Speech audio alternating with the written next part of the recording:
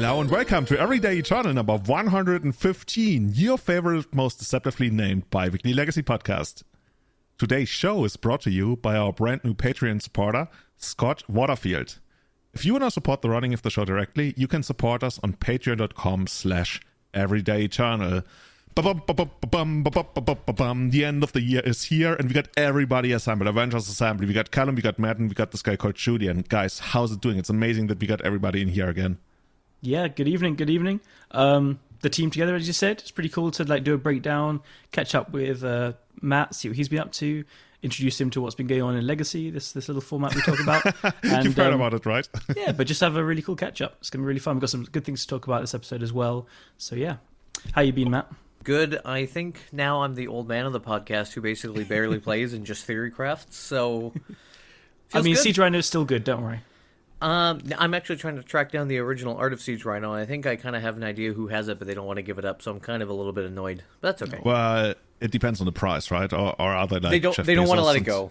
They're unfortunately a very wealthy gentleman, and they don't need the money, so I think I'm kind of fucked. Right? Maybe you can provide some other kind of services, like I don't know, that everybody wants something, right? Sex? But yeah, I mean, I didn't mean, but.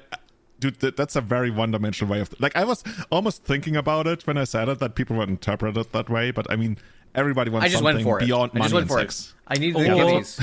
Or you could spike their drink with lots of sugar so their teeth rot, and then you could be their dentist. Ooh, the long game. Yes, yeah. Good. And then they go to the police and they're like, no, seriously, this dude, this dentist, he spiked my drink and he stole my painting of a famous rhino.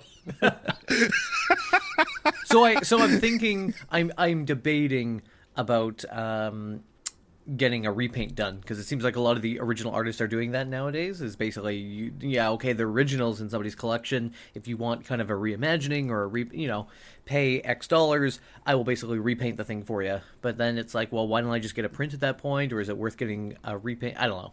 I like the idea of that. A repaint sounds cool because it's still done by the artist. Like, yeah, it's not the best version you could have of it if you wanted it, but I could definitely see that meaning more to you owning it than just a print and stuff.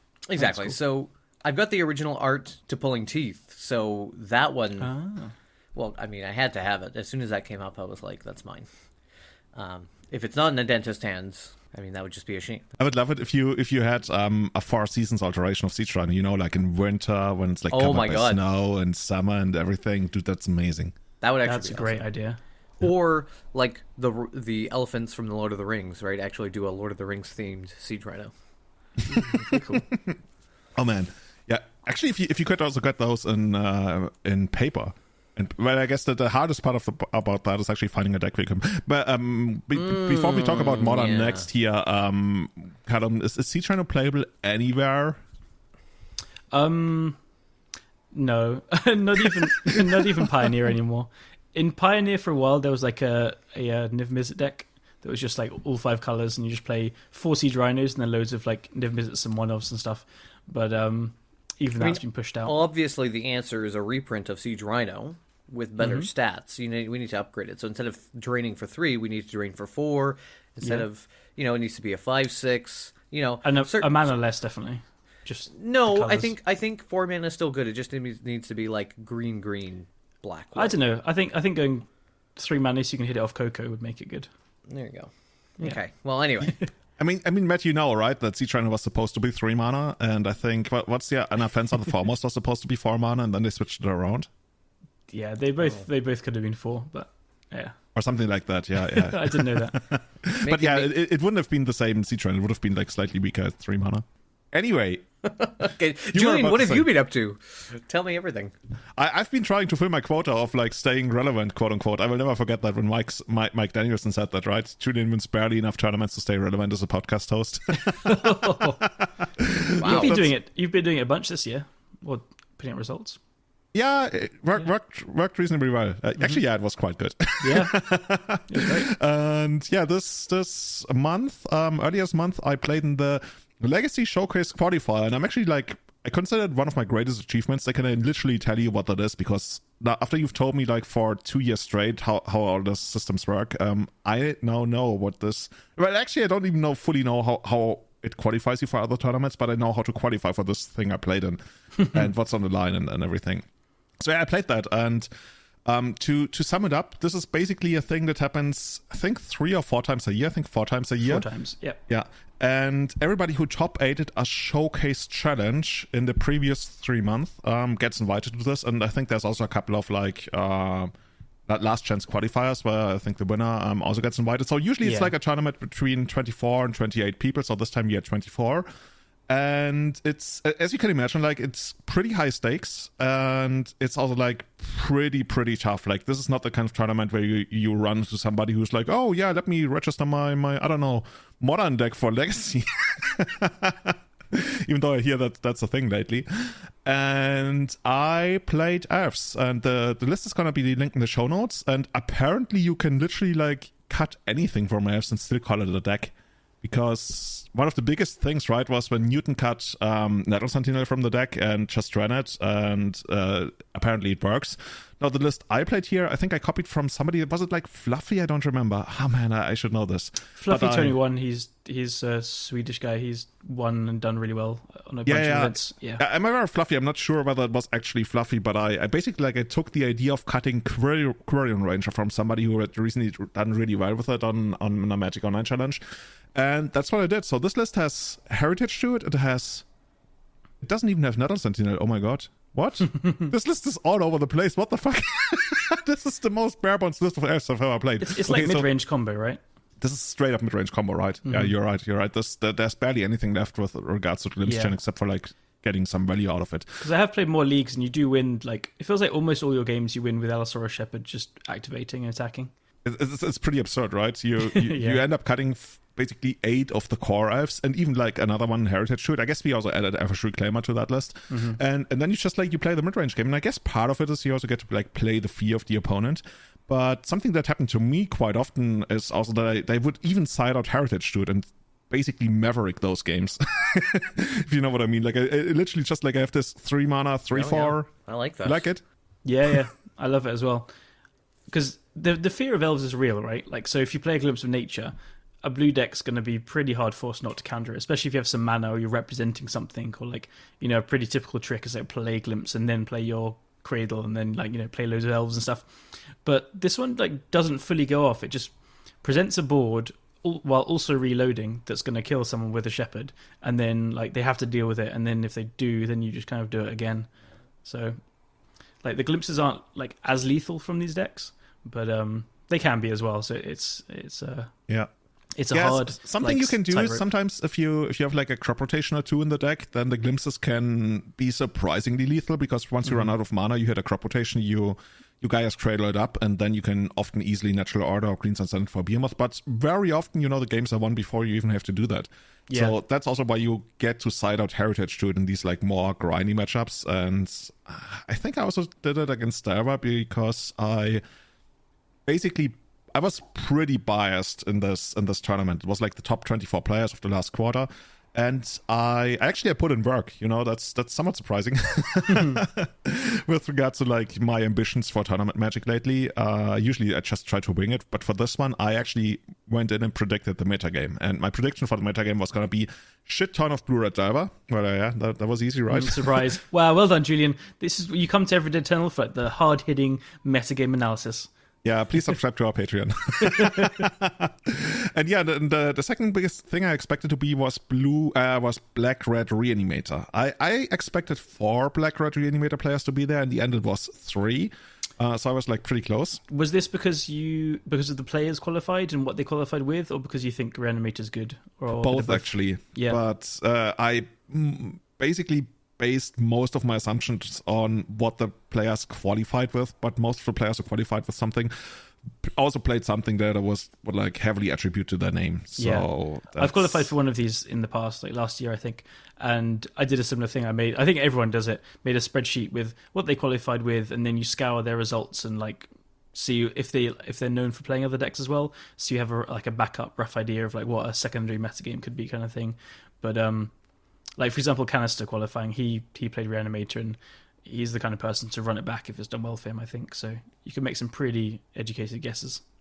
Yeah, it worked out pretty well. I think the only person who really blindsided me, but I didn't end up playing against them, was XJ Cloud, who played red-green lands right instead of Death and Taxes. And at least on Twitter, it sounded like he somewhat regretted it, like not fully, but... I think he regretted it because he didn't do great, but I thought it was actually a pretty good choice. Like, hey, I said I'd play elves or lands. I'll back that up, even though he didn't do great. He said he played it partly because he thought it was good. He was testing with Luanil, who's another great D&T player I've shouted out a few times on here. And I think that the conclusion of, like, I think lands can definitely beat Reanimator and Delver very, very handily. And if they predicted the same thing as you, I quite like it, honestly. And I think he felt bad because, you know, D&T probably is very, very good into all the Delver as well.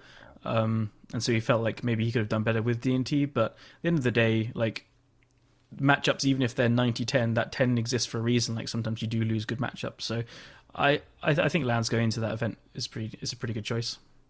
Yeah, something also to factor into it is what are the other players gonna do about your deck? Because when I looked at it, I think only one, maybe two players would end up playing elves at most.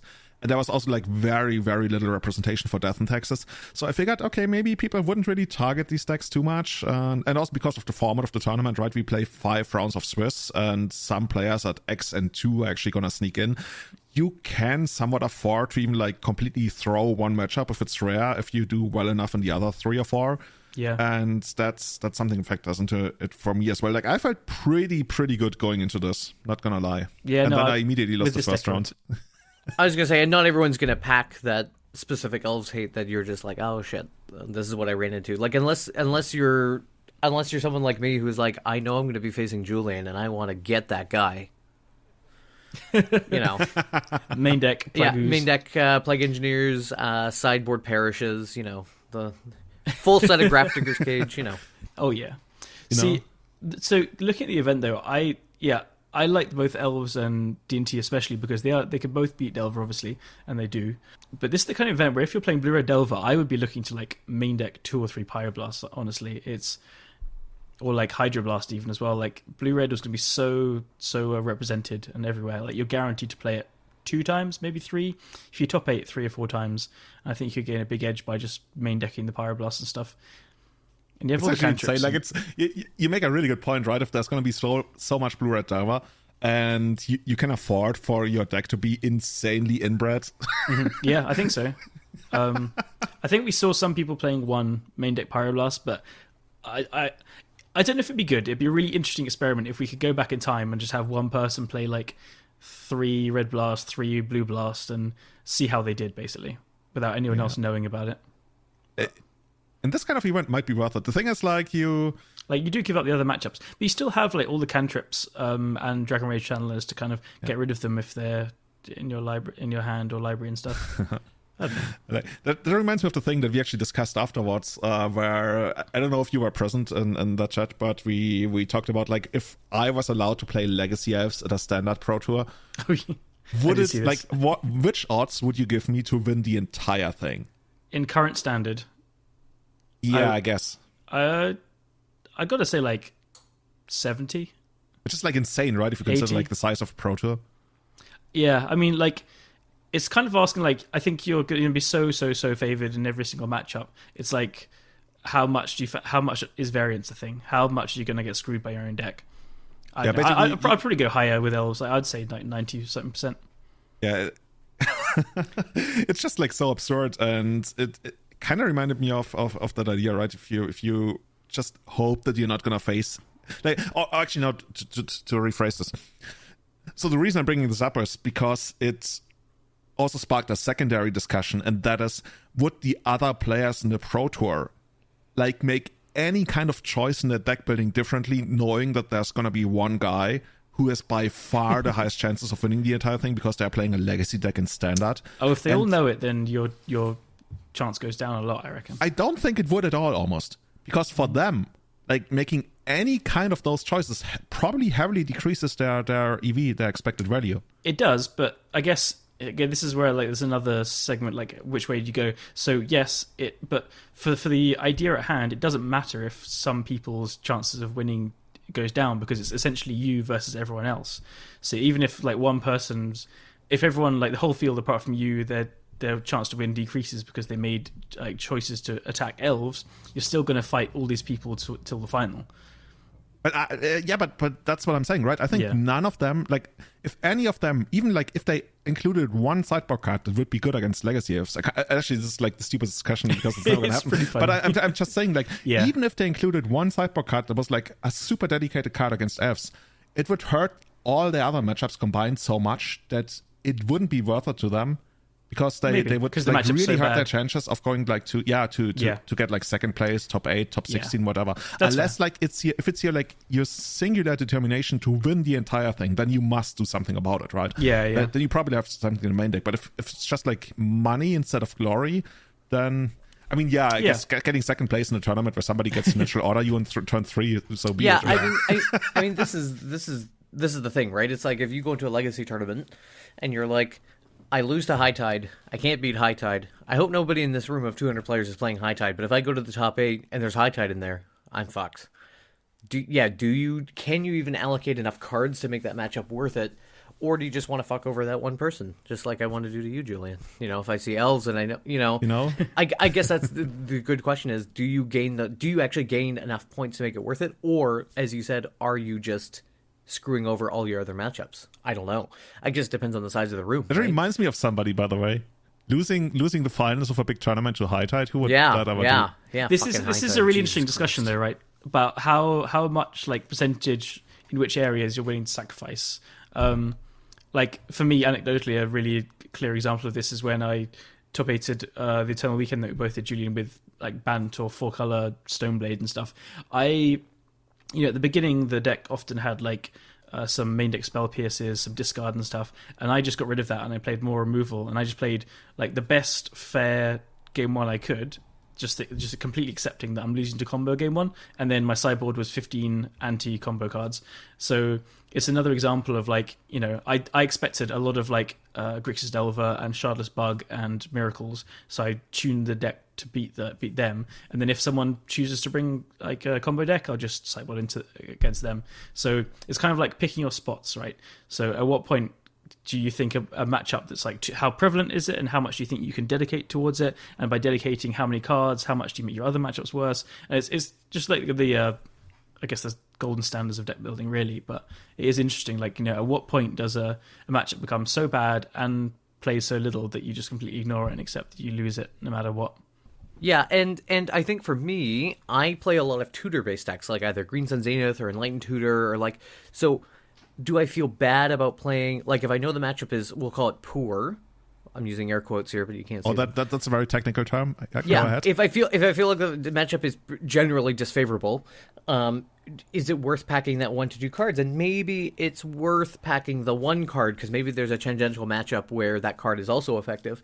But it's like, if I feel like I pretty much lose most of these matchups, maybe it's not even worth allocating the couple of cards in a tutor-based deck. It's just like, you know what? I'll just shore up those other matchups, and if I face that matchup, that's the way of the gun, right? It's just the way it is.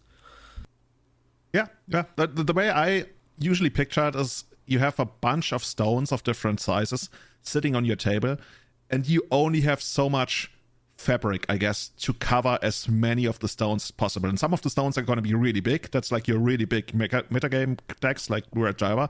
They are going to require a little bit more of fabric. And then there's like smaller ones on the outside that you'd be like, I have to stretch so far to cover these.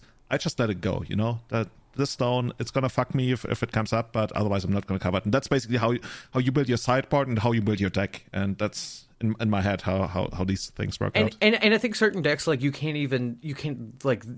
you shouldn't even be sideboarding for, like, for example, for Delver. Like, Delver has to be part of your main deck construction because of the propensity of that deck to show up in a tournament. Like, I think if you don't have if your deck isn't at least thinking about Delver in the main deck, like, what kind of deck are you playing? Like, so that basically just comes down to the basics of deck building and Legacy. Like, what do you expect to see?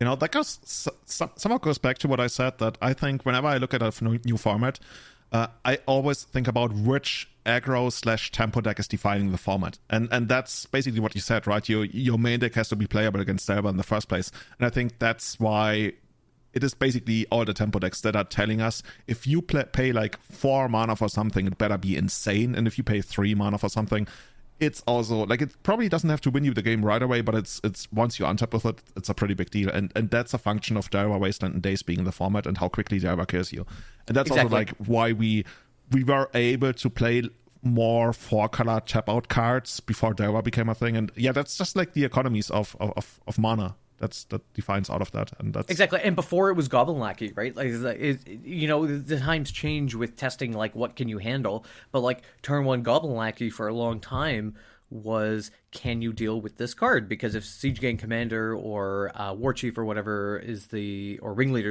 is the second card coming down off the Lackey, what are you exactly doing about that? So I think now the test, like you said, is turn 1 Delver, pass with Daze backup. What is your plan going forward with that? And I think if your answer is I'll wait till turn 4 to cast Supreme Verdict, you might be in for a surprise. Supreme Verdict is one of my least favorite cards that people have played in Legacy ever. It's so bad. The real answer is obviously Cavern on Rhino, Siege Rhino. But that's why you do it, right? Obviously. So yeah, to conclude this discussion of Julian going to the Pro Tour with a Legacy deck. Hey, I've played in a German national standard qualifier playing a vintage deck, but the tournament organizer paid me for it. I guess I can disclose that now. It's over 10 years ago, and they literally just wanted my body. Mishra's Workshop was amazing. They literally just wanted my body to put us above the, I think, 128 limit to qualify top 16 instead of top 8. I just love doing, like, going turn 1 workshop, Trinity Sphere, and then my opponent would be like, wait, I need to read that. And then they see the workshop and they're like, what the fuck? But then you realize you're playing standard and they didn't play anything till turn 3 anyway. Yeah, I basically like scooped them up, but some of them actually wanted to play, but yeah, I would just like instantly scoop. So yeah, I ended up going to the top 4 of the showcase qualifier. I lost the first round to Delver. I won the second round against Delver. I lost the third round to Black Red Reanimator. Then I don't really have a recollection of what happened afterwards. I won the 4th round against, it says 4-color here, so I guess it's Anorak Pile. Can we call it Anorak Pile? People know what it's going to be, right? Yeah, like a red band, I think people have said. Red band, yeah, that's a good way to put it. And then I had one of the... Yeah, brands. Oh, God, dude. And then I had a really, really great match against Reed Duke on what turned out to be Grixis Tempo. I didn't really know how to label it because it was basically Team Estonia. Team Estonia, I believe, was what we were calling that a while back. Wait, isn't Team Estonia like Esper? No, Team Estonia is red, black, blue. That's what we're calling. But Grixis. No? Wait, Team Estonia is red, black, blue, but the flag of Estonia is blue, white, black. Let's check. Hold on. Dude, I know my flags. Don't you ever question me about flags, man? Oh, you're totally right. Oh, then of course I am. What were we calling Grixis before? Oh.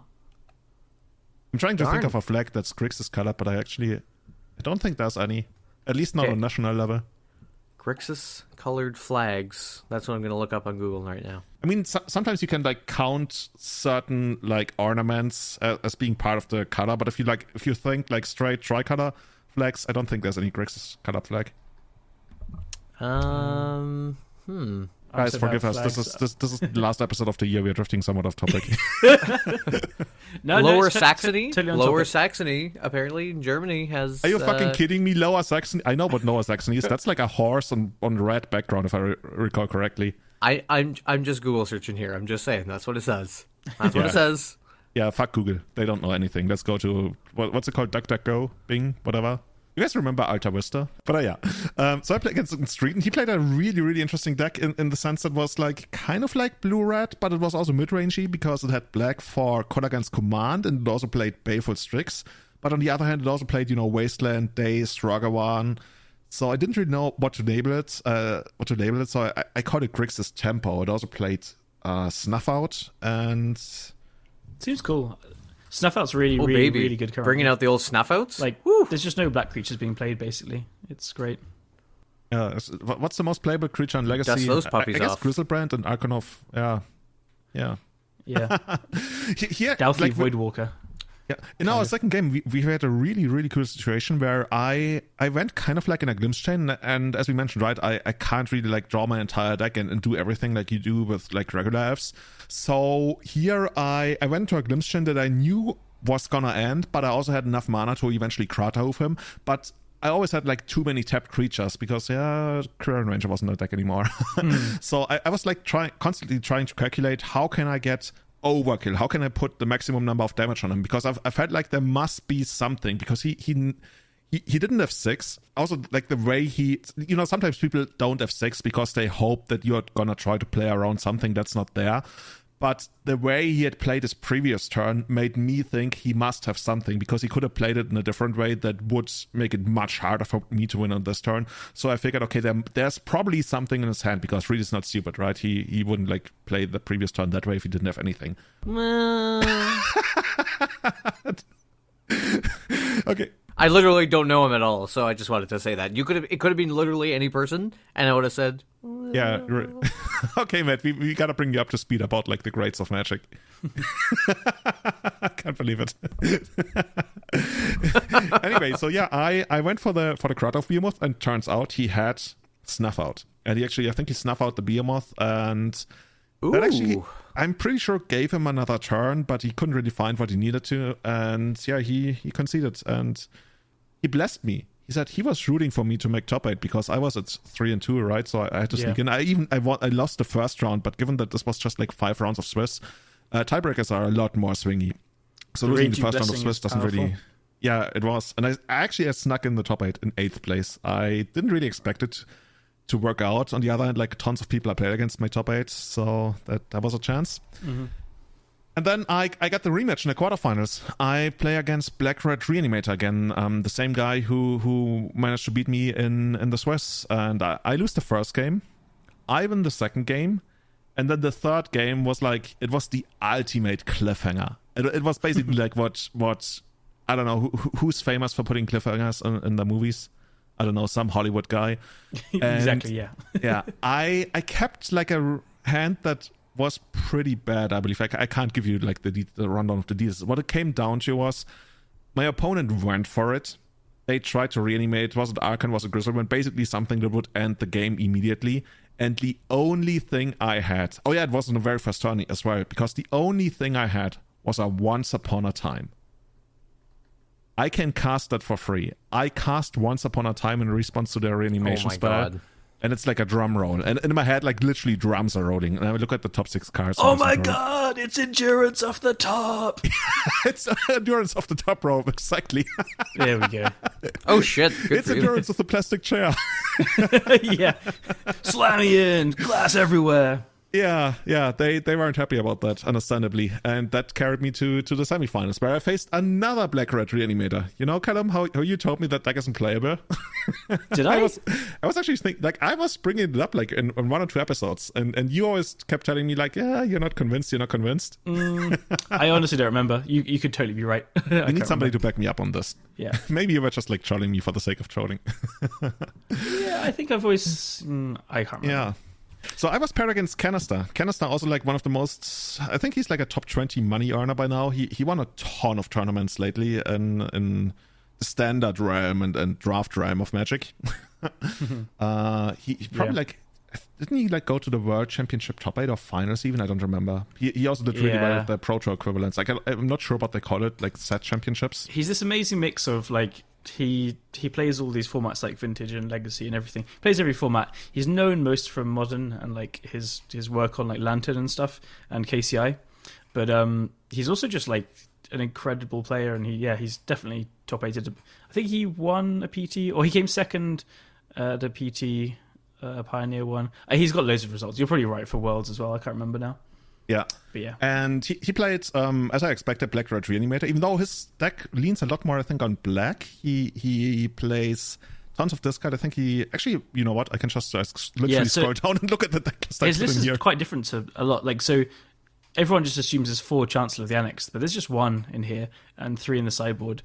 And then he has 4 Archon of Cruelty is the biggest thing. Yeah. Do you know by heart what Archon of Cruelty does? Because I had to read it. Yeah. When ETBs or attacks, your opponent discards a card, loses 3 life, and sacrifices a creature or planeswalker, and you gain 3 life and draw a card. So it's basically, like, technically it's a 6/6 flying, but it behaves more like a 9/6 flying, right? Because the opponent also loses. Yeah, it basically kills you in 2 swings most of the time. It's absolutely incredible in the deck. It was the beginning. It was like kind of, obviously it's just worse than Griselbrand because you want to just get the Griselbrand, but like Caracas is pretty real. People are still playing it. And then you play the Griselbrand and you want a follow-up. And a lot of the time the follow-up would be kind of Chancellors and stuff. And so if you got turn 1 and you play Griselbrand and then like a Chancellor or 2, fine, it usually wins. But Archon, like, I don't know, you draw a bunch of cards and then the Archon will keep coming back and stuff. It's just really effective. Like it completely decimates your opponent's resources, like with the ETB discarding as well, because he's also playing 4 Thoughtseize and 4 Unmask and then 1 Grief as well. So I don't know. I've seen it kind of as an end game against Delver. Like Delver, if they double bolt it, they've also discarded a card at least. It's really tough to do that. The sacrificing creature is pretty relevant because sometimes you do pay a lot of life for the Griselbrand, or sometimes you're just taking a few turns to set up and you're being attacked by some things. It just kind of like does all these little things that all come together and make it so worth it. So yeah, it's a big addition. I guess another tiny factor that doesn't really make the final decision on which creature you want to play, but like at 6 mana, it's surprisingly castable as well in a deck with Dark Ritual. It's 8 mana. Is it 8? It is, unfortunately. Otherwise, holy shit. I mean, these are like Grave Titan, big dick Grave Titan. But why was I thinking? Oh yeah, I had Grave Titan on mind, I guess. Yeah, probably. But it's just a phenomenal addition. I think everyone was unsure until they see how it plays, and then it just plays great. Canister was streaming the whole event, and he played against Delver loads, and then like if one just got into play, it just cleaned up, and just the Delver couldn't beat it. Yeah.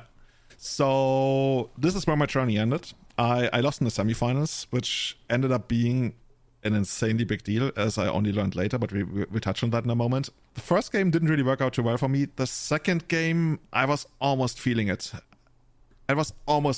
Like, I look back, obviously I made the right decision. I'm not like, oh damn, I wish I had done it differently, because it was the right decision. But I think at my 6, I shuffled away a hand that had, I think, double Natural Order and 4 lands, one of which was Pachuca Bog.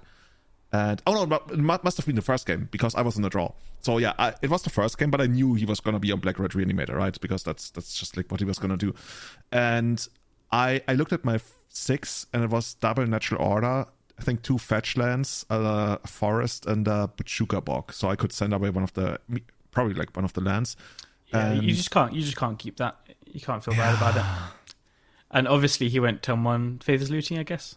No, even worse. I think he went turn 1 Thoughtseize on himself, pass. Oh, fine. Yeah. And he put a Griselbrand in the yard, and he had literally nothing else. And I could have gone Pachuca Bog, take it out, and then land, fetch, try to about Natural Order. Even a double Natural Order in case he had another discard spell. But yeah, I mean, obviously you don't keep that. And if you keep that, you lose more tournaments than you win. Yeah, that's how I got dragged in the first game. Couldn't really get there in the second game, so I finished at top 4, which, yeah, it was a great result still. Because I remember the week or two before, you were kind of very nonchalant about it. You're like, oh, maybe I'll play it, maybe I'll not. At least you weren't like talking to me a couple of times. But then you said you put in some work, I guess, the week leading up to it. Yeah, I this wasn't the very first tournament I played this like weird brew of like no Queer Ranger, no Nettle Sentinel. I think I played it before, and I got like a bunch of 4-1s with it. So I was pretty confident. And I think right before the tournament, I made it even more anti-Delver. I could have done even more work with regards to Reanimator. Like if you really want to go in, you probably like put in ley lines and stuff, but that's I don't want to be actually surprised you didn't have ley lines. Just the thing is, Endurance is such an awesome crossover card for Delver, Graveyard stuff, and even Doomsday. So like when there's like 2 of those decks that I expect to feature heavily, and then I have such an amazing crossover card in Endurance, that's gonna be a 4 for sure. Mm-hmm. And then if I wanted to put something on top, right, I guess I could have played 2 or 3 more Graveyard Hate cards. Okay, like I'm just looking like at your sideboard. Like I don't know if like you could have maybe cut the Force of Vigor and the Progenitus. No, Progenitus, no. Progenitus, I don't really want to cut because it's like so important against lands, and also like that's like half the format where Natural Order Progenitus is still basically. I don't want to say your main plan, but it's still game over. Is it really half the format though that you can't beat? Like no, it's not can't beat, but it's such a big. But how many matchups increase. Really? Like lands and control can't beat it, but I think you beat control anyway. Well, lands still can beat it. Like I've lost. Okay, like yeah. It's not a like 1 or 0 thing where it's like, oh, they can't beat it and they can beat it. The card that I'm looking at cutting right now is actually Thoughtseize. And looking back, I didn't really think too much about cutting Thoughtseize because it's still like pretty good against all those 4-color mid-range decks. Like it's really good against like Force of Will almost all the time in the early game. Yeah. which says something about how good it is. But I didn't really expect those decks to be that prominent, and it's not that great against Reanimator, especially like not against the current No, ones. they have so much redundancy. Yeah. So maybe, I wouldn't have hated like cutting 2 more Thoughtseizes for more Graveyard Hate, or like some kind of Graveyard Hate that's at least applicable in some other kind of way. But yeah, that's neither here nor there. I guess now that the tournament's over. But yeah, that's... I don't know. You'd still have Reclaimer and Bojuka Bog in the main deck, and 1 Endurance in the main deck, and 3 in the sideboard, and Scavenger use. You do have a decent amount of Graveyard Hate. Like, Reanimator can just kill anyone, anytime. Yeah. So this is just like more a thing in the context of this specific tournament. I guess I could have gone harder on Reanimator if I wanted. And like the one thing to learn is that I didn't even think about cutting Thoughtseize, but I probably should have at least thought about it. Mm-hmm. That's it's very my easy lesson. to get so accustomed, so used to having something like that. And I guess then- that's also like great why it's good to like review your games and stuff. Yeah, see how many times you cast it, see how many times like the effect it had, Yeah. how many times you boarded it in, etc. Yeah. So the finals end up being Canister on Black Red Reanimator against the person whom I actually predicted to win the entire tournament, in case I wouldn't win it, I guess. Javier Dominguez on Blue Red Delva. And I think It's Canister quite took it a in 2 final. quick games. Yeah, that was an insane final, Yeah. right? If you consider this to be the legacy final of this quarter, like the two, well, Canister and best. Javier. Yeah. It is kind of funny because Canister hates Legacy. He chats shit about it so much on his stream and on Twitter. It's just funny that he won it as well. Oh, is there anything specifically he says about Legacy that he hates, or is it just like more like a meme these days? I'm not gonna say the details because I can't remember them, and I won't like. I might just like misquote him or completely like say the wrong point. But he, I don't know. I Please think he try to finds the say the wrong cantrips. point. I think he finds the cantrips too good and really boring. Basically, is the That's why summary we of play it. Black Red Reanimator. Yeah. I think that's the gist of it. Again, I don't want to be like. Don't quote me on that. But I can respect that. yeah, I can respect that. So yeah, in the finals, Canister took it over Javier. Both are already qualified for the next, I think it's called SAT Championship. We just like, we keep calling it Pro Tour because that's what people understand, I guess. I think we'll keep calling it PTs. Yeah. Like, Let's yeah. keep calling it Pro Tours. Yeah. So they both were already qualified for the Pro Tour. And now Wizards did that thing where they were like, you know what? Let's be nice. Let's invite the 3rd place guy. And I think that's BNU. Do you know BNU's real name? Because I don't. No, they Okay. are. Yeah, they're either. I know this is like a very big difference between the two. They're either Italian or Asian, Japanese, I believe. I think they're Japanese, but no, Okay. I don't know their real name. Either way, so yeah, Wizards went ahead and they were like, you know what? We're going to invite you. You got 3rd place. You lost the semifinals. And when you guys told me that in the morning, like, Yeah, I'm not going to sugarcoat it. I almost wanted to throw up because I got 4th on basically like kind of, tiniest tiebreaker. yeah, you could say tiebreakers because like technically. Why not also invite you? Yeah, the thing is, like, because I didn't get 3rd place, right? Like, if they invite me as well, that all of a sudden there's a 2nd invite, which is not supposed to be there. So I totally, like, I'm 100% backing up this decision of doing it that way.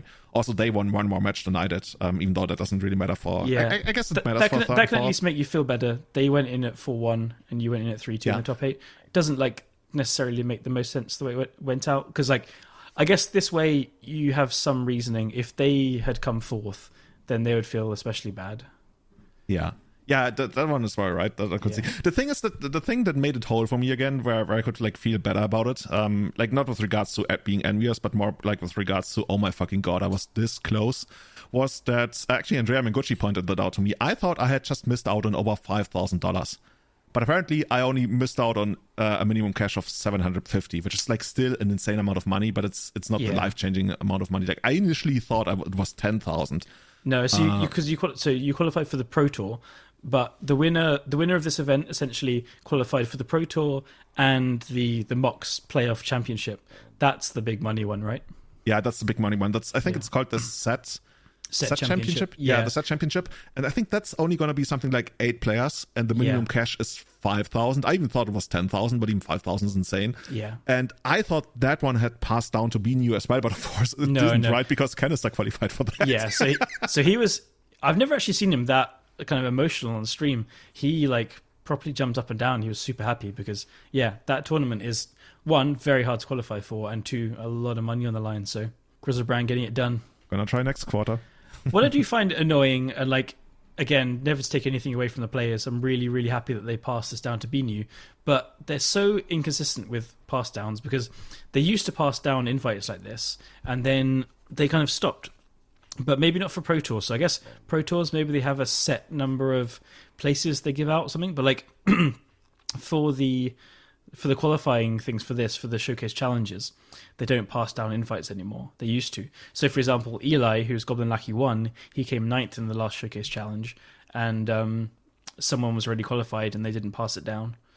So it's a bit of inconsistency there, but I guess let the players take what they get. Yeah, that's a good point. So yeah, overall, like when I look back at this tournament, it was actually like really amazing.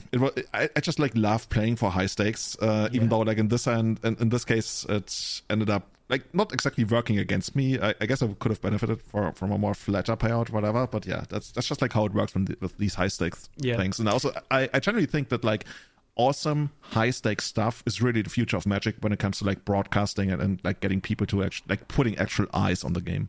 Mm-hmm. Are you doing well at these? Is like encouraged me to, or inspired me to play more next year, I think, because I played tons the year before. What is that supposed to mean? If he can do well, then you know what, I might have. Well, I did okay the year before. I won one of the showcase challenges like Julian did, and then I came 9th in Breakers in this event, and it was so fun to play. And this last year, I've not been playing many challenges or many things online, just because I've been like, I guess it's weird being like, you know, stuck inside with Corona and stuff, but I guess the chances of going outside, I was always outside and doing things on the weekends when I could.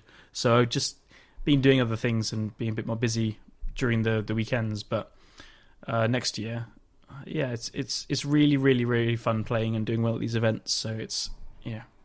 Yeah, I also got to say, like, I know that a lot of people aren't happy about the format, and I see what they're not happy about, and like, depending on which decks I play, I'm also not happy about it. But playing elves right now, dude, I don't know if this list is gonna last, like the one that cuts Quirion Ranger, but this list really is heavily trimmed down on any kind of Q-chit, right? The last Q-chit, or I guess people would call it bad card, left in deck right now is Heritage Druid. If it stays like that, right? Is it like the next revolution of Reclaimer elves now that we've also like removed anything that's like Quirion Ranger? I think they already started doing that as well. This, I don't know, it feels like lean, powerful. I don't know. I want to play that shit. Yeah, no, I've played some leagues recently with it, and it did feel like, yeah, every card. Because before, when I was playing the Nettle Sentinel build, I'd still do see like upsides to it and stuff. But I guess in like a combo heavy meta game, if you really wanted to play elves, then you would go that route, like less grindy, less mid rangey. But it did feel like, you know, Elvish Reclaimer was much more of a must answer than most of the other elves. So you just you fight the removal more, you play that, and then you play the whatever it's called, the Dinosaur Man, the Allosaurus Shepherd. Yeah, the thing is, to me, it's not so much about whether Nether Sentinel is there or not. Like the version I played in a couple of leagues right before the tournament even had, I think, like 2 or 3 copies of Nether Sentinel. I think that's one of that might have been the fluffy list. I'm not sure if it was fluffy that I started out with when I tested for the tournament, but it shaved all the Quirion Rangers from the deck. That's like the big thing. And I never really thought that would ever happen because Quirion Ranger is so insanely good at stabilizing your mana, but dude, I like this. And it also didn't really feel like I was really using Reclaimer as much as I always think the Reclaimer version uses it. It's just like a 1 mana 3/4. And that's kind of a problem for most of the format. Oh, I did have a fun lethal in a league against Blue Red Delver. They had a lethal dragon next turn. So I was like, I'm dead on board. I'm going to just attack with everything, see what happens. And they just blocked wrong. They let 2 Reclaimers through. So I pumped the Allosaurus Shepherd. And oh shit, there's 7/7s. Here we go. Wait, because they have the ability. Yeah, of course. Yeah. So the opponent didn't realize that. Good one to keep in mind, everyone. They are 7/7s when you make them 5/5s.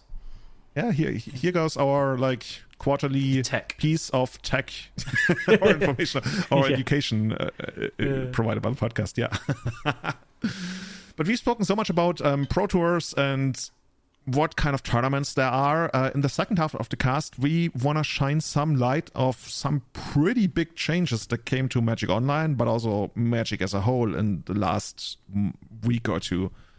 And I think the first one I want to start out with is the thing that probably most people who play on Magic Online have heard about, and that is that Magic Online all of it, including the current developers on it, is gonna be outsourced to Daybreak Games. I'm not even sure if it's like just outsourced or whether they basically acquired the rights. So I guess there's some legal stuff in there. But from what we know, the company called Daybreak Games, they are taking over anything with regards to Magic Online. Like Magic Online is their product now. So I guess they took it over entirely. And they will run Magic Online from now.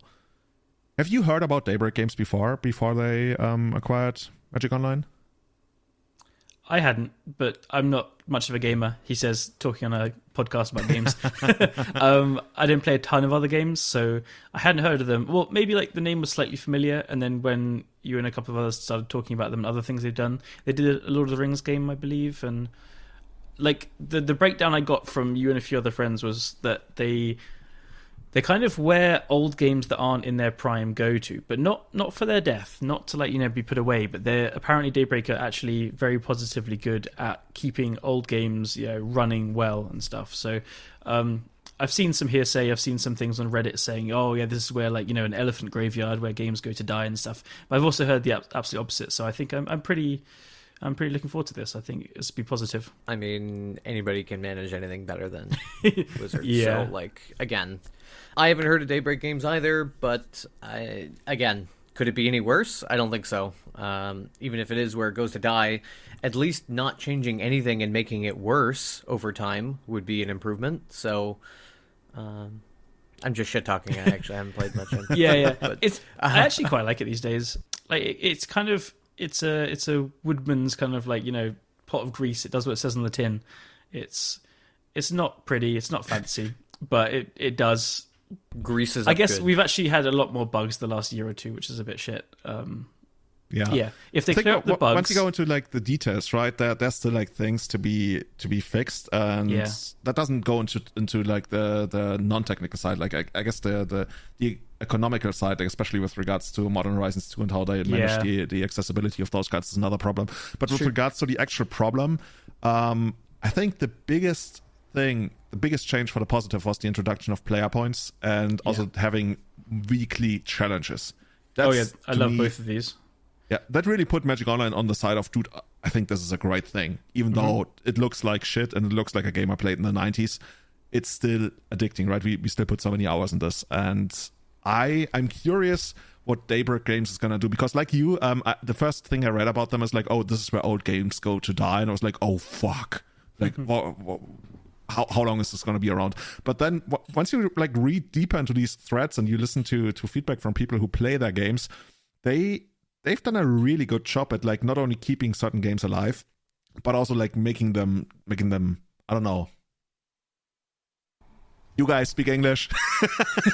Do well. Sorry, I was just throwing something on the ground. Sorry, you can edit that bit out. Sorry, I missed the last 30 seconds. Yeah, that's fine. So then. But then again, when you go into the threads, right, and you listen to the people who play some of the other games, you really get the idea that they are not only good at keeping the games alive, but also making them. I'm still lacking the word. Just hum. Do you want to say the hum? Make them run.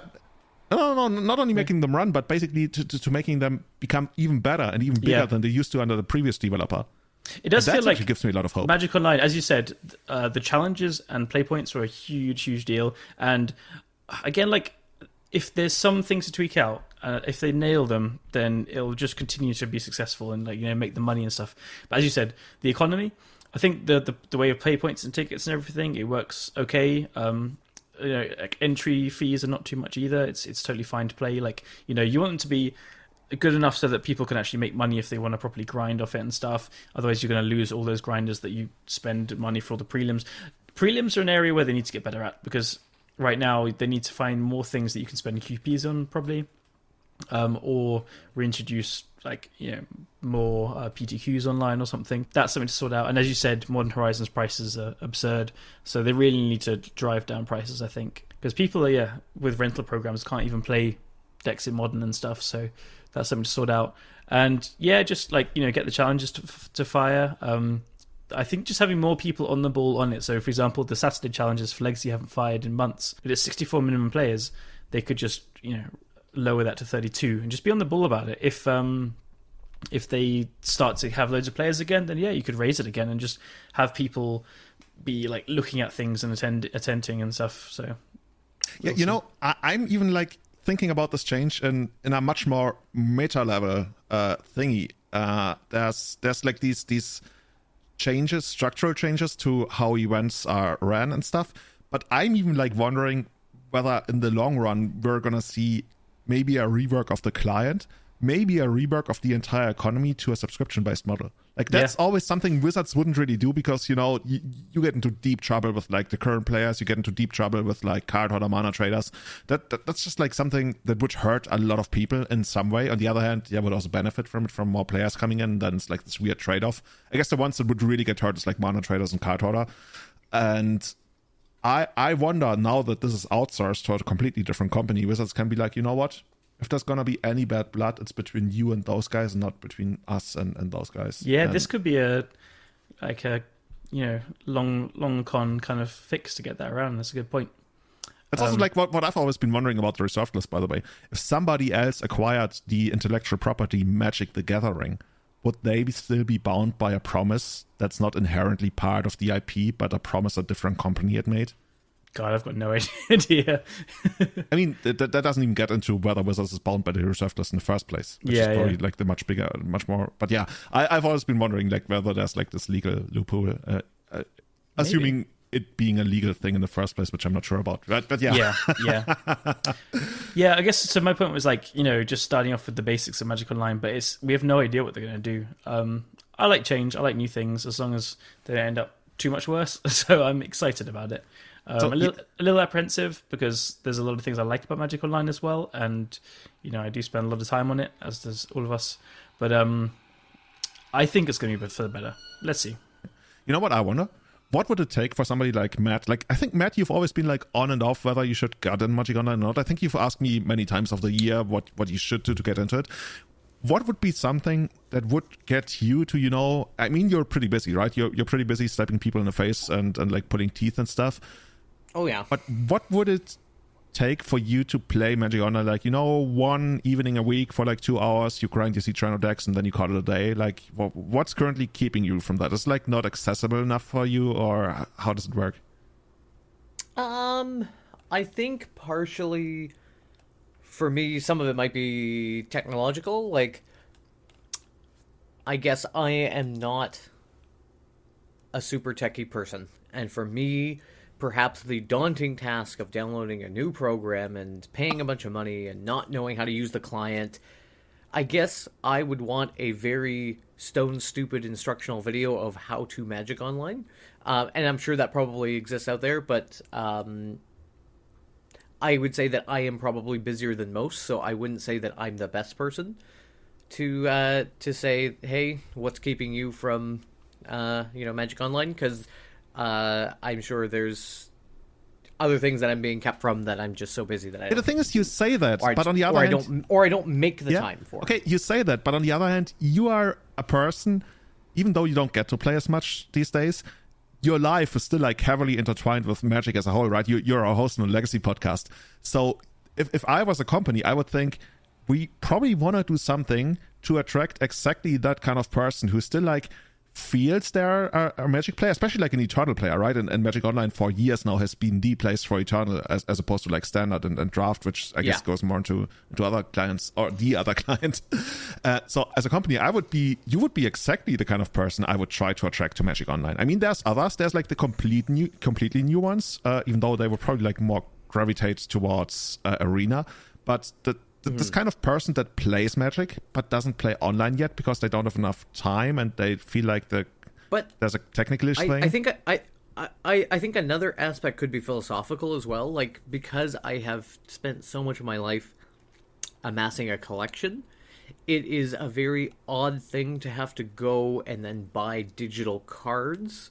Like, I think for me, similar to how Sean O'Brien kind of feels about it, it's like these cards have an arbitrary value. Well, I mean, we can talk about a greater whole about how all things have an arbitrary value, but I guess it feels bad. Like, I guess if all cards cost $1 on Magic Online and I could build any deck I wanted and I had every card for $500, like, sure, that would be fine. But to invest in cards, digital cards that fluctuate in value, feels a little bit worse than the physical cards that I own. I guess if I could somehow, if there was a system for like, oh, I already have this physical collection, can I somehow port that to a digital? That's never going to happen, right? Like, I know, but I'm just saying in theory that would be something as well that's perhaps holding some people back, because I know for me, it's perhaps some of it, not all of it. What if they change this into the subscription model, like Julian said, though? So if you just paid $20, $30, $40 a month, and you could just do would be way too much. But you go. Yeah, you go on. I'm sure it'd be more probably, but I think it would be like 20 would be the cutoff. I think if it was more like more than 20, then you wouldn't really get somebody like Matt. Let's call it 20. Matt, would you pay $20 a month to be able to play any cards online? Yeah, 100%. So at $20 a month, and I have access to any card, and I don't have to then sure, I think I'm okay paying for that subscription, because I'm sure we all have Netflix or Disney Plus or whatever subscriptions, right? So for me, it would be a similar model in that I get access to any card that I want, and I can play any deck I want. That might ease me into it, instead of paying, say, $2,000 for a bunch of digital cards that maybe I play once a week or maybe I don't. It's like a gym membership. It feels good to have the gym membership, but whether you go or not is kind of... Yeah, but it's having the option to right? do it when you want to do it, if you can afford it. But buying all that gym equipment and having all the space and this, Jesus, not everyone can do that, right? So, I would definitely... I think if the model was, I don't have to buy the cards, I can just... Almost like Cockatrice, or what was the... Magic, Workstation, Apprentice, there were a couple. Yeah, exactly. I would be... if there was a sort of, I could just build a deck on that and then be like, okay, let's go play. $20 a month? I think I'd sign up tomorrow. It's such a no-brainer as well, because Magic Online is making all the money from entry fees. They're not making, I guess people do buy tickets from the store still, but it can't be more than what they get off a subscription model. The people making the money off it are the mana traders and the card hoarders. Yes, it'd be harsh to put them out of business and stuff, but I don't know. It just feels like especially such a since they sponsor me and everything I do. Yeah, I always feel guilty when we bring up the concept of subscription model. We are talking about a small indie company, Wizards of the Coast here, so. But considering the size, I'm honestly surprised it's not happened earlier. I had a collection a couple of years ago. I had some cards on it, and I sold out, and thinking that this is going to happen eventually. And I even Jarvis messaged me saying, "You just sold out. Why?" And I said, "Oh, I think that at some point it's going to move to a subscription model, and that obviously the price, the value of cards is going to tank massively. So I just wanted to get out." And I like how Travis has actually hacked your computer, and he immediately knows when you're selling out. He's like the kind of guy that Jim sends to get you back. It's like, hey, come on, Callum, don't you want to retain your membership? And one thing, don't get me wrong, I wouldn't say that I am a fan of moving things to subscription-based models. Personally, in general, I don't like that idea of being on the hamster wheel forever. But you do have to admit that if there are people who are deciding to pay for the convenience, right? Then there is something there. Obviously people lease cars for a reason instead of owning old German cars that cost a lot of money to fix all the time, right? So there are advantages and disadvantages. I agree that the model that is currently in place feels a lot more like paper Magic, right? I guess if you're buying the cards at a different price and they go up and they go down and you trade them, and I understand that model because I know that's what I get with paper. But the question is, do I want that in my online? Yeah. And do I want that in my online experience? I don't know. Yeah. And you also touched on that, right? When you mentioned that's stressful to keep up with prices and stuff.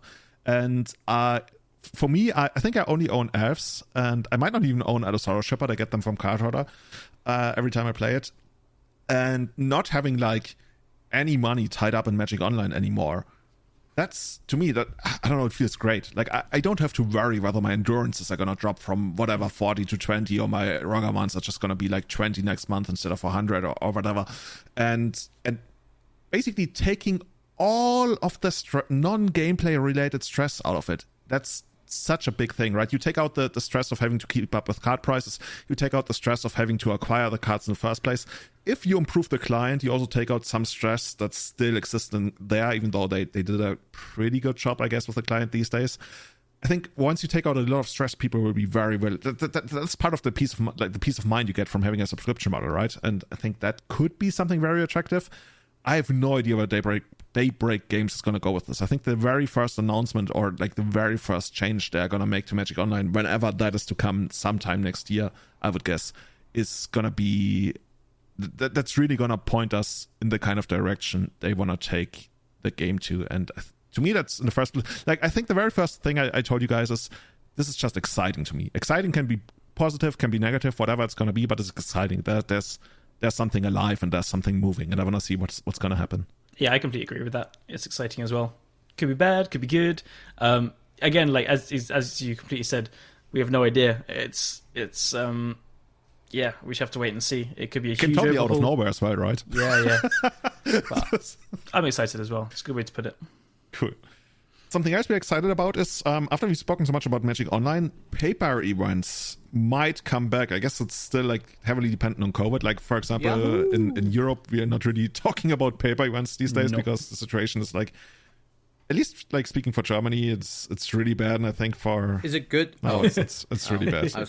It's pretty bad here as well. Yeah, and January is going to be even worse. Like, we kind of already know that it's going to be probably the worst month in the history of COVID in Germany. So yeah, so it's sometimes I feel weird talking about paper events when it's so bad here. I mean, everybody knows it's also not that great in the US, I guess. But still. Well, I mean, if we all wear our rebreathers and scuba suits, we can all show up with our own portable oxygen supplies. And are you going to make that work? Some people don't wear like little paper masks. I think they're not going to wear scuba suits. Yeah, I think that's more common.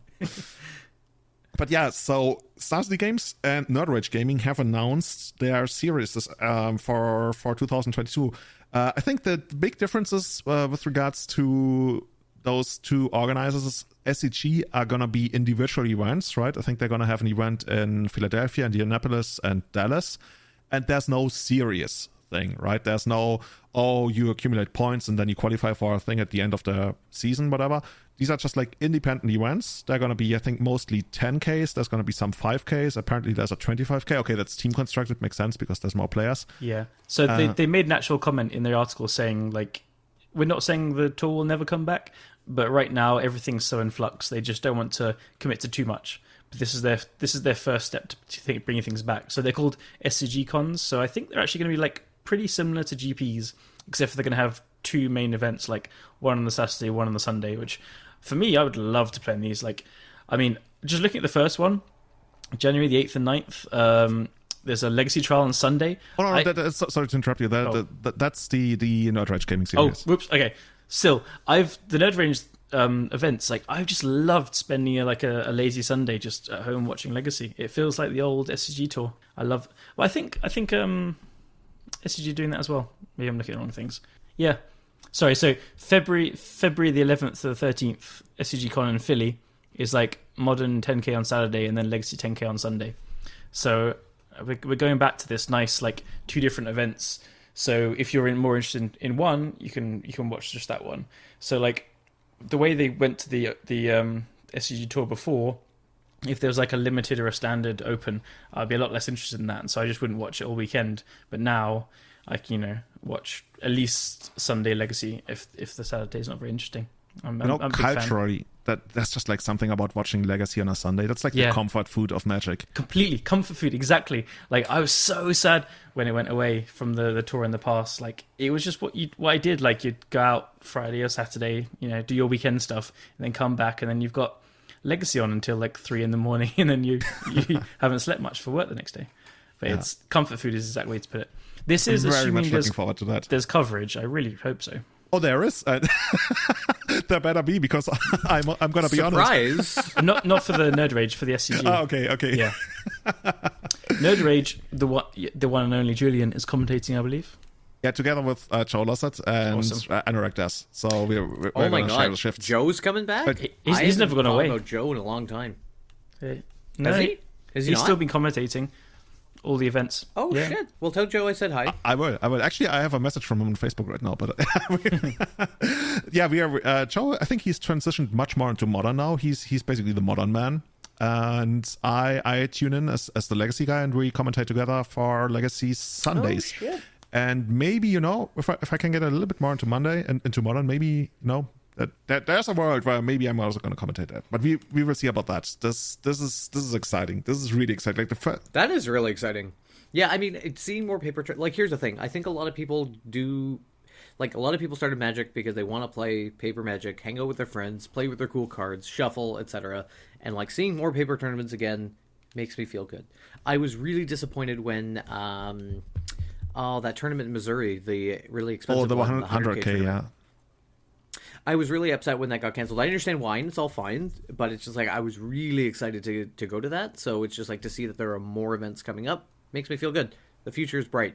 Hopefully. Yeah. So yeah, we are gonna have links to all the different tournaments because I guess there's no value in like announcing all of the 7 different tournaments right now, but you will be able to see. I guess we can mention the locations. So for the Nordrage Gaming Series, the tournaments are gonna be in Illinois, Wisconsin, another one in Illinois, and another one in Indiana. And for SCG, it's gonna be in Philadelphia, Indianapolis, and Dallas. Yeah, and the events, there's the ones in Indianapolis. It says format to be announced as a team constructed 25k. The first one though in February in Philly is Modern on Saturday and Legacy on Sunday, and then the one in Dallas is Modern on Saturday and Sunday. Yeah, and the very first one that's going to come up is actually going to be the one that's in neither of those tables. That's actually going to be January 7th and 8th. That's the Nordrage Series Championship that Joe and I are going to commentate, and the format they're using is something that nobody has ever really done in Magic before. So it's going to be a best of 5 games, not of matches. Best of 5 games. Best of 5 matches would take like half a day, I guess. Best of 5 games. And both players bring their modern deck and their legacy deck. Now, for the very first game, the higher seed picks the format.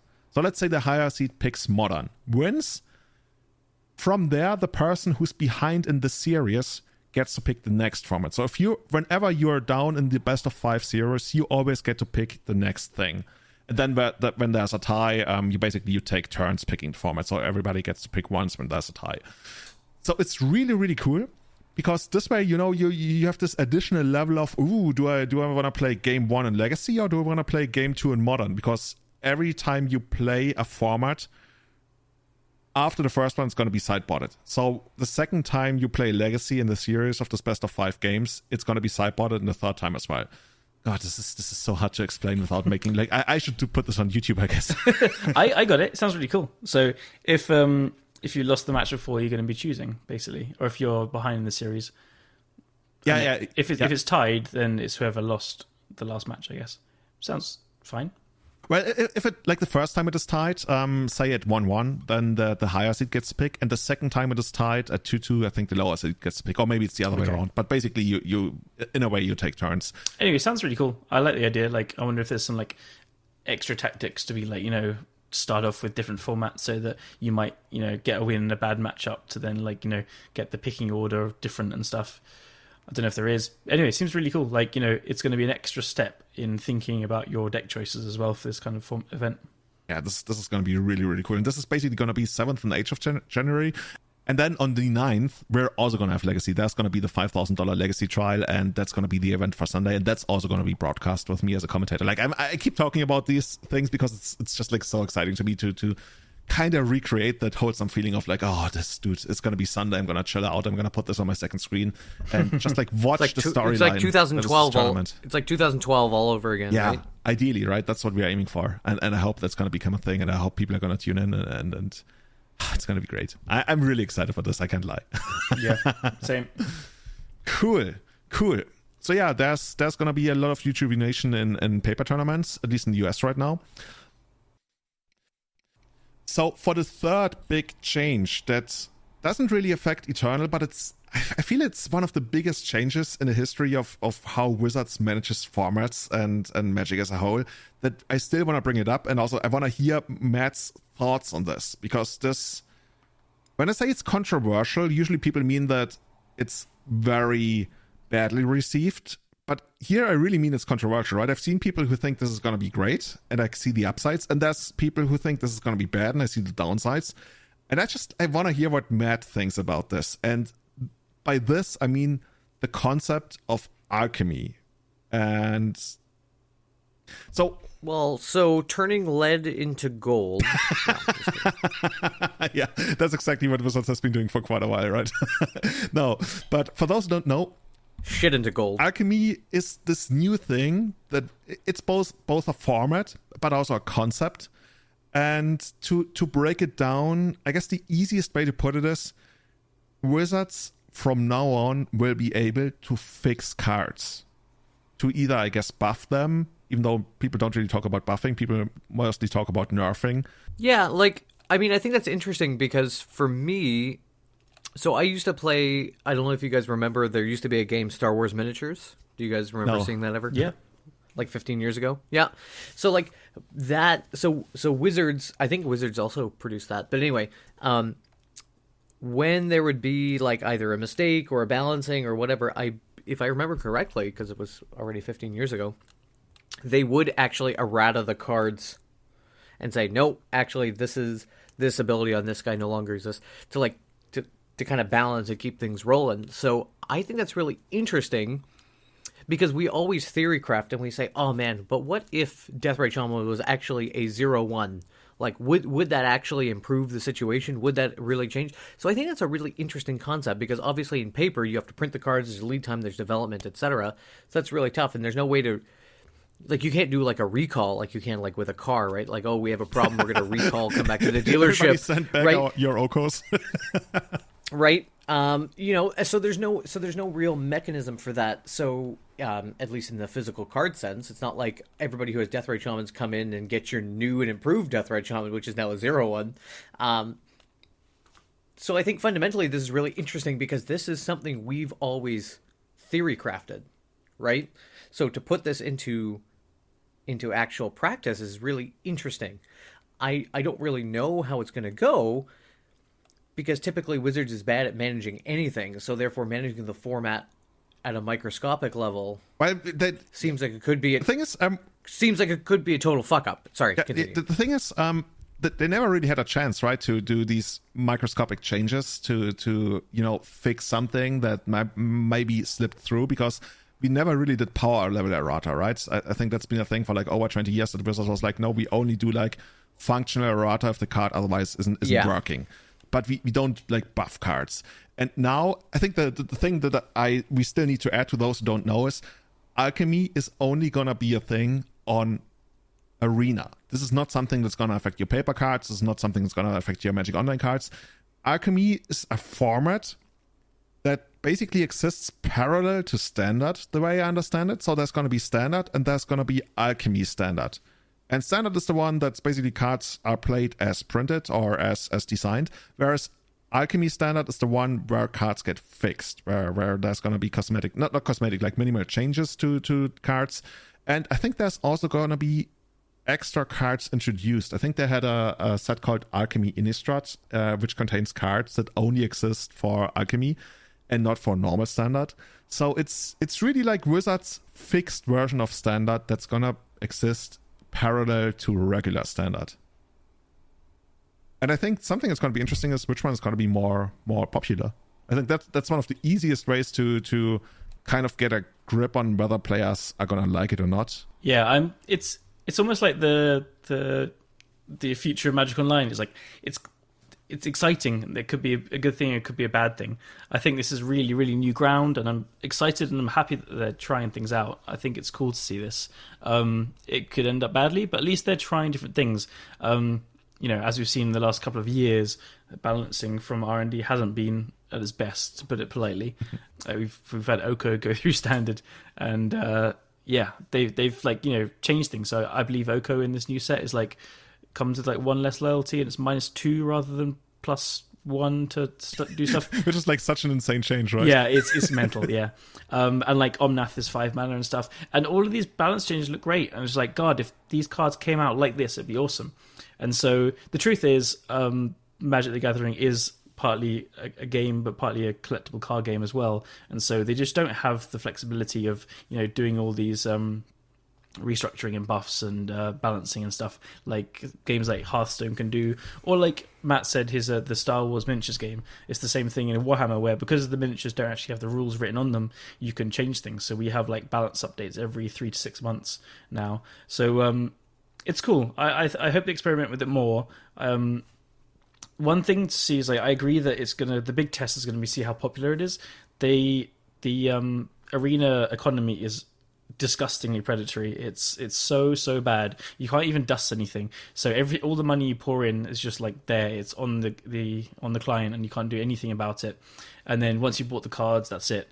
And so when they've introduced these new cards that are balanced, so then these other people have spent all their money to buy like a standard deck or a historic deck, and then they've just changed the cards, and then they can't get anything back either. So, and then you have to keep getting new things to like keep up with the thing, and it's just very expensive. So I think just ploughing in more and more new cards for people to buy is we're going to start to see people turn away from it. So if they can fix the economy, then we can see if it's actually popular or not. But I believe we're going to see it like not be popular just based off how it's been introduced. But otherwise, I'm all for it. I've actually been watching a few streamers that I enjoy anyway, just playing Alchemy, seeing how these new cards interact and stuff, and it's pretty cool. Yeah, if I had to guess, I would think that basically the Alchemy version of Standard is probably going to become the most dominant one, because that's probably just like where people are gonna. It's just like a gut feeling, right? I don't even know what they do with Standard now. It just feels completely dead. Like no one plays it in paper, no one has any interest in it. Like yeah. When you think about it, like the entire problem of this is like once again economy based, because people, they feel like we spend so much money on cards and all of a sudden they are worse now. This is like if somebody told Matt that this Porsche all of a sudden can only drive like 120 kilometers an hour or something, because we decided it is. Well, exactly. Right? But once you start thinking about, okay, they changed Standard, so people would be pissed about having spent money and now the card is unplayable maybe even. But Wizards fixes this by keeping the old Standard around. So this, to me, this is not like, oh, we have Standard and now we introduce this other thing that people can play. But it's like we changed Standard and now we technically still have this extra option. So we don't have to like refund you or whatever. That feels like the back door though, because people are like mostly playing Historic online. And that's a big problem. Their historic cards get changed because of Standard, and they're just like, what the hell? So like the way Hearthstone fixes this is when a card gets changed, you can dust it, which means you can like sell it for. I haven't played for a long time. Someone's going to shout at me and think I'm an idiot, but it's like a third of the cost or something, or a quarter, something close to that. But like that's a way to do it. Like if you used your wild cards, you used 4 wild cards to buy 4 uncommons, and then you really want to like change one deck into another, at least you could convert them into something. But currently they're just stuck there, and so some people have definitely like bought into a historic deck because of some cards. Then they've changed, and it's not like that one card has been changed so they should be allowed to change it. They've bought a whole deck to play that card. So it's pretty significant changes. And so I think keeping the normal Standard around and using that as an excuse to say, oh no, but now you have both the options, it doesn't really fly if the cards are going to be changed in Historic as well. You'd have to have like too many different versions, and then it gets all pretty messy, really. Yeah.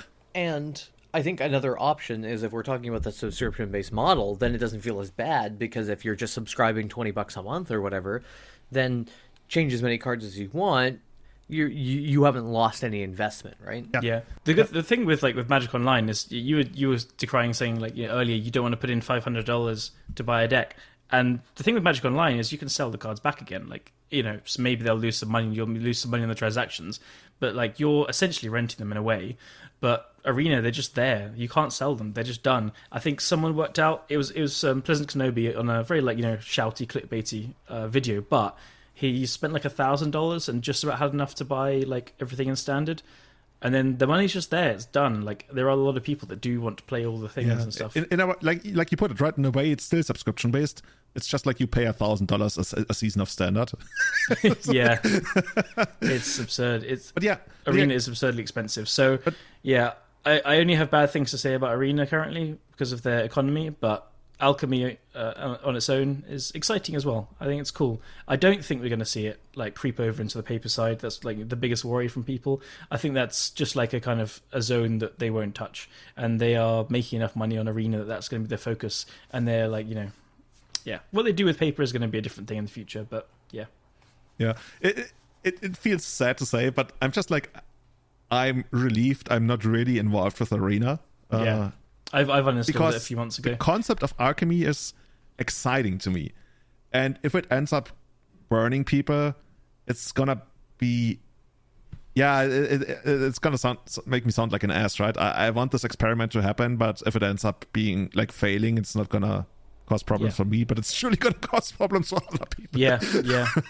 Thing is, like, it's just this level where how much can you take the piss out of your clients, and they are reaching a point where it's just like, they're not cash cows forever. You can only, like, get milk out of them for so long. And I think this is starting to reach a point where the cow's going to kick back, but we'll see. That's a great way to close the episode. We'll see whether 2022 is going to be where the cow will start kicking back. Will it yield milk? Who knows? Yeah. Will Arena yield milk? What actually happens to a cow once it runs out of milk? It's just like there's nothing coming out? It's slaughtered usually. No, it has a nice happy life. That's what you do? Okay. So I hope everybody listening to the cast, you are going to have a nice, happy life for the rest of 2021 and definitely in 2022. Matt, Callum, do you have any like great plans for 2022? I want to see more of the world again. I hope so. Going skiing in March, as long as everything's okay. I would love to. My band is touring America in June. And then, hopefully more things like that as well. So just fingers tightly crossed that this stupid COVID thing doesn't carry on for too long. Awesome. And Matt, I think you told us you want to move to, I think you called it the Texas of Canada. Yeah, so the military may decide to move us, or we may go there ourselves, or who knows. As everyone knows, Vancouver is very expensive, and who knows? We'll see what happens. Awesome. So, quick sneak peek for the next episode. We are actually gonna have, we were supposed to have the Queen on the next episode. At least that's what our Discord guest when I said that we're gonna have somebody who. So for reference, I said the next guest on our next episode is one of my favorite people ever, and obviously everyone guessed the Queen because I'm English. I mean, how couldn't you? So that's the obvious answer, right? Yeah. So we try to get the Queen on the next podcast. Not sure if it's gonna work out. But she might swing by my flat, so we'll see. Oh, yeah, as she does. Yeah. Very often. Cool. So, we're going to have a very special guest for the next episode. Next episode's going to come out sometime early January, and it's going to be dedicated to providing an intro to Modern, because we've heard so many great things about Modern, especially I have heard so many great things about Modern, and we asked you on our Discord. A lot of people were very interested in that, and we will start... we will not start. You're all wrong. Modern. I didn't want to make it sound like, this is going to become a Modern podcast, because it's not. But I would love to get an intro to Modern, because I've been heavily invested into the format until 2016, 17, really, really into it. And now for the last 4 or 5 years, I've been super out of it. I barely know what are good decks anymore. I know that Hammer is a thing, and that's that's something I want to do. So we're getting a true expert on. Yeah. Not only a true Modern expert, a true Magic expert. Mm-hmm. And I'm super excited for that. Me too. Everybody, have a great new year. Matt and Callum, you too. Goodbye, everyone. You as well. If you want to follow us, you so can much. hit us up on @EternalMTG on Twitter and Instagram. You can find me on @It'sJulian on Twitter, as well as It's Julian on Twitch. And Callum, I think you started streaming again, right? I think you had a stream. I did a Vintage Cube stream. Because I'm not very well at the moment, so I was thinking, I'll stream some more over the holidays. I'm not feeling very well currently. Not the Rona, I believe, but I'm not 100% sure yet. Waiting for Tess to come back. But I'll probably be doing it again in the kind of work evenings and stuff as we get back to it. So my Twitch is @CallumSmithMTG, and my Twitter is @CallumSmithMTG. I can remember it now because they're the same thing. You've been practicing your name for so many times, for so many years. Yeah. And if you need to get in touch with me, get in touch with Julian, and then he'll pass on the message. You have an actual Twitter account that I never check. So you actually used it just a couple months ago when you wanted to sell some cards. I'm following you. I see the shit. Well, I mean, I think I was looking for Summer Forests. So if you have Summer Forests, get in touch with Julian, and then he'll get in touch with me. But am I your agent? What the fuck?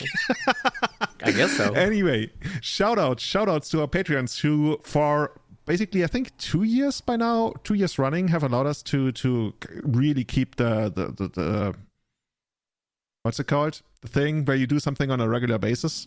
The schedule of this podcast going. Especially our eternal witness tiers, Tommy Hinks, the Secular, Sebastian Hollager, Guillaume, Jake, and Severin Schwarzhuber, and our top tier Grizzle Brand supporters, Victor Bernards, Bachi Butt, Scott Monroe, Jeremy Gates, Henrik Korkutz, Tom Hepp, Joel Granahead, and Paragon Games in St. Louis. Thanks a lot, and see you again next year. Bye-bye. Goodbye, everyone. See ya.